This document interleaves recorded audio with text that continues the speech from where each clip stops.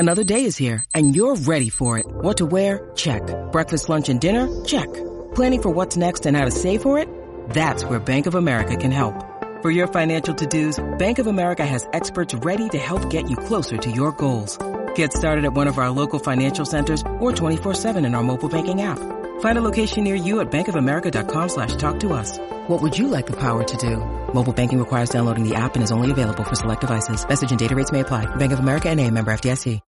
When you need mealtime inspiration, it's worth shopping Kroger, where you'll find over 30,000 mouth-watering choices that excite your inner foodie. And no matter what tasty choice you make, you'll enjoy our everyday low prices, plus extra ways to save, like digital coupons worth over $600 each week. You can also save up to $1 off per gallon at the pump with fuel points. More savings and more inspiring flavors make shopping Kroger worth it every time. Kroger, fresh for everyone. Fuel restrictions apply. Hello, friends, and welcome to another episode of It's Not All Rainbows. I'm your host, Lindsay Goodman. I'm a certified trauma recovery coach, and I'm also a survivor of narcissistic abuse in a queer relationship. I'm here to help validate and support those who are or have been in my shoes and to help spread awareness of what these types of relationships can look like. I am currently visiting my family in Indiana. For some reason, even though I was just here 2 months ago, I told myself that I needed to come back here, even though when I left last time, I was like, I'm not going to come back for a while. It's hard being around family, especially when you're working so hard on healing. And yeah, family is hard. I do plan on probably going into that a little bit more eventually, but I'm not going to do that right now while I'm here and it's fresh and it's hard. If you're on my YouTube channel, you're probably like, what's wrong with this person? I did not get a lot of sleep last night. I was up late talking to my mom, kind of diving into like some generational trauma things and trying to have some deep conversations, and she was receptive, but it was really hard. Being around family is hard. And so actually that's going to go ahead and be my struggle this week. I'm home with my family and it's not easy. My success is going to be that I made it to 1 year no contact. One of my biggest fears this past year, and I might have mentioned this last week, was that they would show up. That my abuser would show up somewhere. I would see them somewhere. They would come up to me and say something, and I would have to start over. I mean, I guess I could just like turn around and walk away, but I was just like, oh my gosh, they're gonna come. They're gonna ruin it. I'm gonna end up like getting into this, like at least like saying something to them, and that's that. That did not happen. I made it, so that's gonna be my success for this week. Okay, so y'all had requested some more information about trauma bonds. So I'm going to talk about how I broke my trauma bond. Keep in mind that it's going to be different for everyone else. And I will probably, since my episodes are a little shorter, they're 20, maybe 25 minutes, probably do another episode that's like, that's how I did it. Here are some tips that you can use to break the trauma bond. I will say this, and for the sake of not reinventing the wheel, part of how I broke the trauma bond was white knuckling it, because I didn't have a lot of information at the time. I wasn't like fully prepared with information to do this. And then the other part was that I was working through Lisa Sunny from Stronger Than Before's trauma recovery journal. So I had some information with that. She's, I would say, like the trauma bond queen. She's done a lot of work with that. Again, she's made this journal to help other people. She's got this 12-step course. So if I make an episode about that, I will probably be referring to her journal with her permission, I'm sure. I'm saying I'm sure she'll give it, but I will like to run that by her first. And sort of just like not giving you all the information from her journal, but sort of like explaining a little bit more in depth about that. But for now, let's talk about how I did it. At the time when I was planning to leave, I ended up, and I've talked about how I left and all that stuff. I ended up having sort of a rough plan of what I was going to do, but I left before I was ready, which happens a lot in these kinds of situations. And so I was sort of scrambling, like I said, white knuckling it, but also kind of somehow I had a lot of foresight in terms of what I thought that I would benefit from in terms of healing. And so I made like a 3-step, we'll call it a 4-step plan. Step number 1 was getting far, far away from them. Before I went no contact, I came to my mom's house. I called my mom. I was very concerned about the safety of my son because they started using my son as well, if I can, I'm going to come into the house without being welcomed in. I'm going to talk to him. He's only 3 years old. I'm going to convince him that he needs to come with me to get a donut, all of that stuff. And I realized that they were trying to get him to, say, hey, mama, I want to go with him. And that if they could get him to go, then of course I would go, and then I would go back home, and that would be that.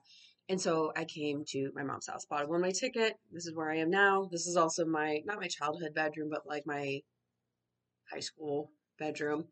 And so we stayed here for about a month.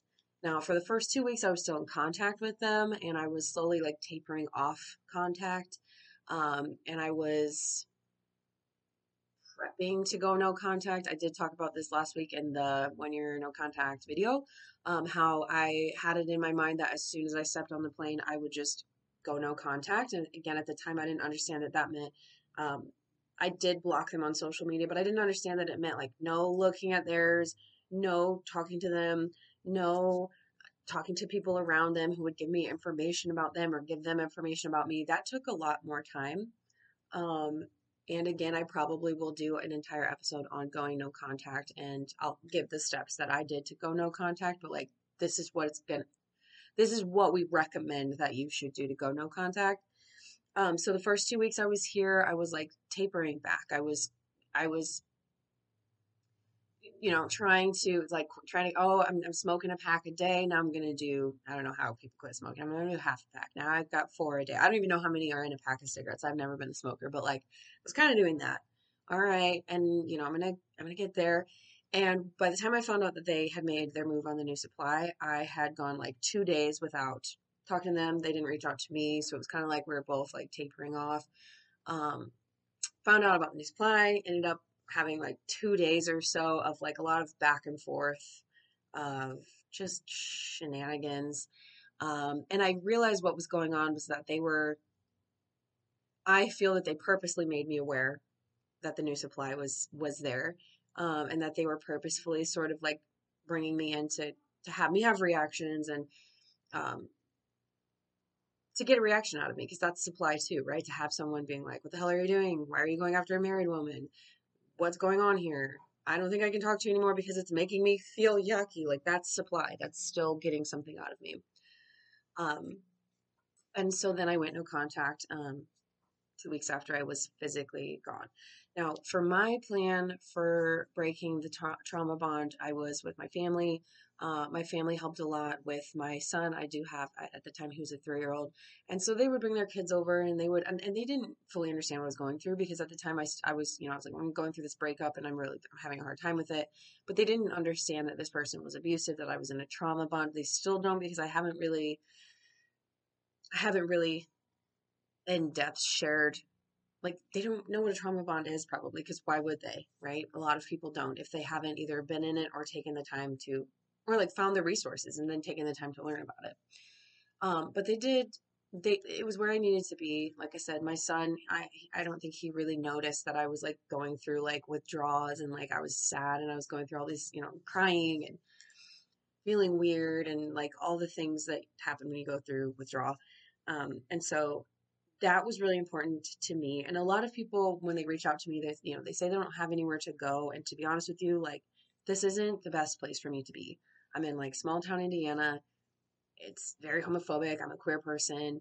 My relationship with my family is very strained, and it's getting even more strained as I continue to heal. Again, I'm not quite ready to talk fully about that yet, but it's definitely something I want to dive into with all of you, because most of us, our family, even if they were, they meant well, our original wounds come from our family, right? Generational trauma, childhood neglect, things like that, or worse. And so it wasn't the best place for me. But that said, finding a place that you can go that's not where you were, where you're not being gaslighted, you're not being manipulated, you're not being guilt tripped, you're not in a trauma bond, or that place where you can go to break the trauma bond, even if it's not perfect. Like, we all, like, if I could, like, my perfect place to heal would be like on a beautiful island somewhere with like plenty of fruits and vegetables, like ocean, sun, just calm, like no one else is around, so I can just process all of my emotions like alone without, like, you know what I mean?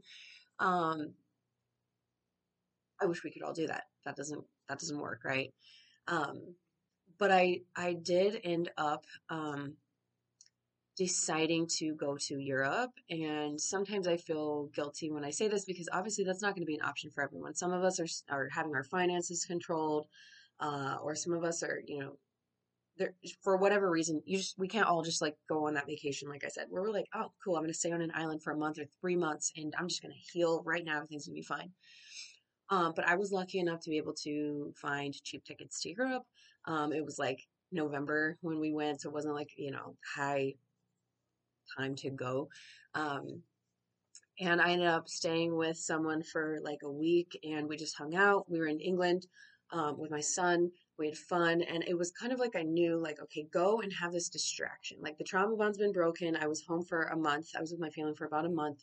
I went through like some of that, and then I was like, now go have a fun distraction. Go hang out in England, do some tourism, be around another person, share, and then go to Spain. And when I went to Spain, I reunited with some of my friends that I had in Spain many, many years ago that I hadn't gone to see because I had a kid, COVID happened, all that stuff.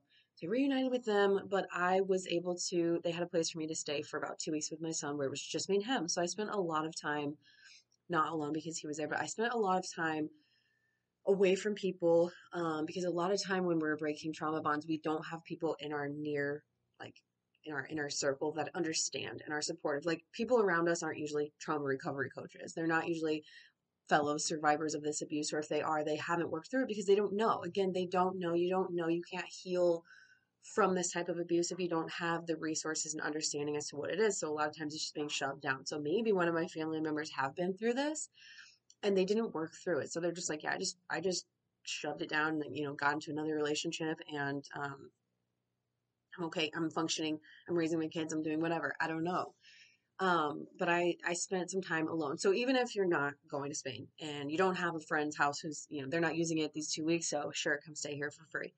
Um, Whatever that might look like, for me, it was really important to be able to just slow down and have that time with my thoughts and to look back. And as the fog started to clear, remembering, um, remembering things and being able to say, okay, this is what I thought was happening. This is what was really happening. Whenever they had this behavior, this is what it was. As I was continuing to learn about narcissistic abuse, emotional abuse, all that stuff. And at that time that's when I realized, instead of saying that we were in a toxic relationship and we just broke up because we were toxic together, like they weren't toxic, I'm not toxic, but we're just a toxic match, which is what one of the things that they would feed me a lot when I was like, what's up? This relationship sucks. What are we doing here? We're just toxic together. And like, we just have to keep working. This is the hardest I've ever worked. This is the hardest we've ever worked. Blah, blah, blah, blah, blah. I realized that that's not what was happening. I realized that what was happening was abuse. I allowed myself to admit that they had been physically abusive with me. I, again, allowed myself to be like, oh my gosh, yeah, when we would have these fights and these circular arguments and they would go on for hours and they were doing word salad, which in a nutshell is like just saying bunches of random things and you're confused. You don't even know what the argument's about anymore because they're just, yeah, if you've been there, you know what I'm talking about. And so I had that time where I wasn't at work. I wasn't trying to maintain friendships. I wasn't trying to, not staying with my mom. I'm not talking to my mom every day and trying to, because a lot of times, like when you're around other people who aren't going through it, you're trying to act normal. You're like, yeah, I'm okay. You're really not okay. You're not okay right now. So for me, taking time to be, again, I gave myself like that fun distraction time. And then I gave myself, after the initial breaking of the trauma bond, when I was just like a ball, like I had a lot of breakdowns, like I said, a lot of crying and things like that. I gave myself time alone. My son was there. Again, my son was there, but I had so much time to just think. Like we would go and sit at the beach in November where there's not a lot of people around and he would just happily play. And I just would sit there and think and remember and look back on old things and see it for what it was. And then, through that time of being away, I was out of the state of Washington for 90 days. I've said this before, but I left, my house, the dogs, I left all our stuff. I had to come back and clear that up and January. I left in October, and I came back in late December and cleared out all the stuff. They had already moved out, donated all like most of our stuff and moved on and closed that last little attachment, so to speak, that I had with them, even though I had been no contact for 2-3 months by that time. But um, staying gone as long as I possibly could. And then so again, I went no contact with them. And I did say this could kind of be another episode, but realizing that the people who had been in both of our lives who claimed to be our friends or claimed to be my friend were actually working as go-betweens, and that's contact. And it's very hard to break a trauma bond, to heal from a trauma bond when you still have contact, even if it's not directly through them. So just because I'm not talking to them, I'm not talking to my abuser, if their brother's girlfriend is texting me, or if a friend from the gym who's not really a friend is texting me and saying, hey, yeah, I saw them, yeah, they seemed really sad, or they said this or whatever, that's still going to fuel that trauma bond. And so for me, again, I would love to go more into like what my quote unquote rules for going no contact and staying no contact look like. That was a huge part of breaking the trauma bond, because there's still these little strings that are still going to be pulling on you and still sort of messing with your head when you're still getting information about that person, when you're still seeing pictures of that person. And so for me, like, I do have the official no contact date, but technically, y'all, to be completely transparent with you, it took me another several months of that because it's like this continual, well, there's another person who's a connection to them, got to cut them out, and just reflecting. And I have some clients who will ask me, do I need to cut that person out too? It's all about how you feel. Do you feel bad around them? Are they talking about your abuser? Are they giving your abuser a free pass? Like, yeah, I don't like what they did. I don't condone their behavior, but like, they didn't do anything to me, so I'm still hanging out with them. For me, it's goodbye. You're getting cut out of my life. And that has really helped me. That really helped me to break the trauma bond, and to just start over. I don't go where I think they might be. I don't, my accounts are public, so I don't know if my abuser's watching me. I don't know if they have other connections who are watching me and saying, oh, I saw Lindsay did this, I saw Lindsay did that. I don't know. But I think that that's very important when breaking a trauma bond. Now, a lot of you want to ask about, like, what if it's a family member, or what if you have kids with this person? And that is another story, because it is a lot more difficult. I am no contact with a family member. Well, I'm no contact with a lot of family members, but it was more like, I just don't want anything to do with you anymore. You're not necessarily harming me, but like, you're my aunt or uncle, and like, you're kind of an a-hole and I don't like you. So I just like don't have contact with them, versus like deliberately choosing not to communicate, spend time around, whatever. So I do have a family member who I'm newly no contact with, because I felt like it was holding me back from my healing, because the way I would feel around them was the way I would feel around my abuser. And I was like, I can't do this. Don't like the way you talk to my kid. Don't like the way you talk to me. And it's a very difficult, very painful choice. And again, like, society tells us, well, it's your mom, it's your sibling. You got to keep trying. When in reality, we have to give ourselves permission to distance ourselves from those people. We can still love them. We can still have empathy for them. But if they're hurting us and they're harming our mental health, we don't have to be around them. We really don't. And when it comes to like friendship type connections, a lot of people will say like, yeah, well, they're friends with both of us. And for me, that's a definite no. Because again, if they are still trying to maintain a friendship with that person, then they're saying that the abuse and the things that you went through at that person's hand, like at the hands of that person, isn't really that important, or wasn't really that bad. What you went through wasn't that bad. And that's not an okay message to send. So yes, for me, breaking the trauma bond meant absolutely severing every tie with every person. Again, if you have kids, I am not an expert on this. I'm not the one to speak on this. I do follow several creators who do have children with their abuser. They're parallel parenting, which is not the same as co-parenting. Co-parenting means, even if you're not madly in love with this. I mean, obviously, you're not in love, but like, I don't love this idea of working with you. We got divorced or we didn't decide to be together for a reason, but I'm going to work really hard on healing my wounds that I have with you and having this level of respect for you. Don't have to be best friends. But like, we're going to have this communication, respect. We might spend a little bit of time together so the kid can see us all together. You're not going to do that with an abusive person because it's not going to work. They're going to be working against you every chance they get, right? So, parallel parenting is, training yourself because you can't change the other person. As much as we wish we could, like there's nothing that you can do most likely to change them and have them be able to co-parent with you. So it's more being able to distance yourself emotionally, look at them through the lens of like, this person is abusive towards me. Every conversation that we have, I'm going to assume that they've got something going on. They're trying to lure me into an argument. They're trying to make me look crazy, whatever. So you're only responding about, yes, I will pack a swimsuit this weekend. Thanks for the reminder. Yes, I will pack sunscreen. Yes, I will meet you at 5 p.m. for the drop off, whatever. Very minimal contact, only responding about the kids. In fact, in Austin, Texas this past weekend when we had our Narc Avengers meet and greet, Lisa Sunny said, being able to, there's like 10 paragraphs, sift through it. None of this is important. Yep, I will bring the sunscreen. That was the exact example she used. It's like, they've said all this stuff, they've criticized you, they've done all this stuff, and really they need you to bring sunscreen, or they say that, and you're just like, yes, I'll bring sunscreen. That's all you say. Or, see you at 5 p.m. tomorrow or whatever. Again, I'm not the one to speak on that. That's not my arena. Luckily for me, I do have so much empathy for the people who are having to do that. But yeah, in a nutshell, that's what I did. I just sort of like, I looked at my own, like who I am as a person, what I wanted to, like, I really wanted to go to Europe. I wanted to say, you told me that I couldn't travel with my son.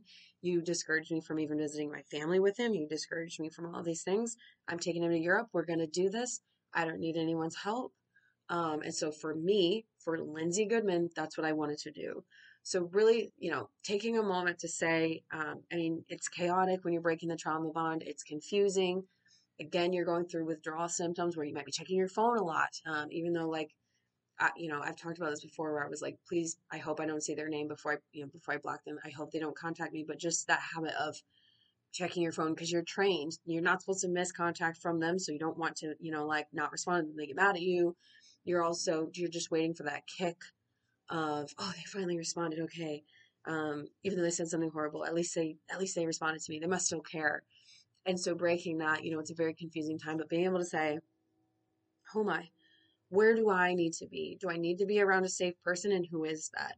Do I need to, even if you can't take 2 weeks and go to Spain, do I need to take a weekend in a hotel to just sit alone and cry and scream and journal and burn what I wrote or like whatever? What does that look like for you? Because we all are different and we all are in different situations. So I challenge you after listening to my story, again, not to compare, not to be like, oh my gosh, okay, I got to book a trip to Europe. I'm going to have to use my credit card for this. Or do I was going to do this other trip, but I guess I have to go to Spain because Lindsay said that's not what I'm saying. But I challenge you after listening to this to say, again, what is it that I need? What feels healing to me? And again, a lot of times when we're in these situations, we don't even know what that is because we are just so confused and we don't know what we like and don't like. And if you try something and it doesn't feel good, then, try something else. But finding out where you need to be, maybe get Lisa Sunny's Trauma Recovery Journal, or I believe she has a course on her website as well, Stronger Than Before. I do also encourage you to book a coach. It doesn't have to be me. I am offering one-on-one coaching, which you can book me through my website, lindsaygoodman.com. But if it's not me, there's lots of other coaches out there. You can go to the narcavengers.com website, see all the other people that I work with, collaborate with. We all support each other. If you can, book some sessions with a coach to, we can help you find clarity. You have all these questions about like what was really going on. Why do they do this? Why are they like this? Now, what do I do from here? How do I heal? If you can get in with a coach, I definitely recommend that. I did not. Actually, I did. I worked with Lee Hammock once, and he offered me a lot of clarity, mental illness. And then I worked with Manjeet Ruprai, who wrote a book. I'm not at my house right now. The Guide for Toxic and Narcissistic Abuse Survival or something like that. It's a little orange book you can get on Amazon. But I had like 2 sessions with her, and she also offered me a lot of clarity about what I was going through. So I did. I forgot about that. I did. Just 3 sessions though, because I was very hesitant to, after my experiences with therapy while I was with my abuser, which I have made an entire podcast episode on, so check that out if you want to. I was very hesitant to do that, but I do think that it does help to have someone who's on the other side, or someone who already has done the work to understand this, that can help you get to the point where now you understand it, that now you can share that with other people once you get to a calm space again. Anyway, I feel like I'm a little bit babbling here. This is going on a little bit longer than I had expected it to. I hope that's helpful to you to sort of hear what I did. And like I said, spark that, where do I need to be? What do I need to do from here? All right, I'm going to keep my announcements quick this week because I am really tired. Like I said, like I say every week, I'm hosting trips next year to Costa Rica and Greece. I want them to be safe spaces for queer folks, survivors. There's a lot of crossover in those 2 groups, but these are the 2 communities that I'm really passionate about serving. I want to offer that safe space where you can show up on this trip. We know what we're gonna do. It's gonna be a group of safe people, and then also to parents who don't otherwise feel like they have the ability to travel without their children, and a judgment-free zone. And So Costa Rica is in March of 2023, Greece in August of 2023. I'm really excited about hosting those trips, about meeting all of you, sharing, connecting, creating these friendships, and what else? The Narc Avengers, we had a meeting yesterday. We're starting to try to decide where we want to visit in 2023. So let us know. We are looking at obviously big cities like LA, Chicago, Seattle, Houston, places like that. So let us know where you'd like to have us come, host meet and greets, have Q&A sessions, probably some workshops, whatever we can do to get you all to your optimal healing and, just fill your toolkits as you work through these yucky things. If you like this podcast, or if you're on YouTube, please rate, review, subscribe. I really want to get this into the ears of the people who need it the most, and your interactions really do make that more possible. Again, if you want more from me, you can find me at the Lindsay Goodman across all social media. And take care of yourselves, and I will see you all next week.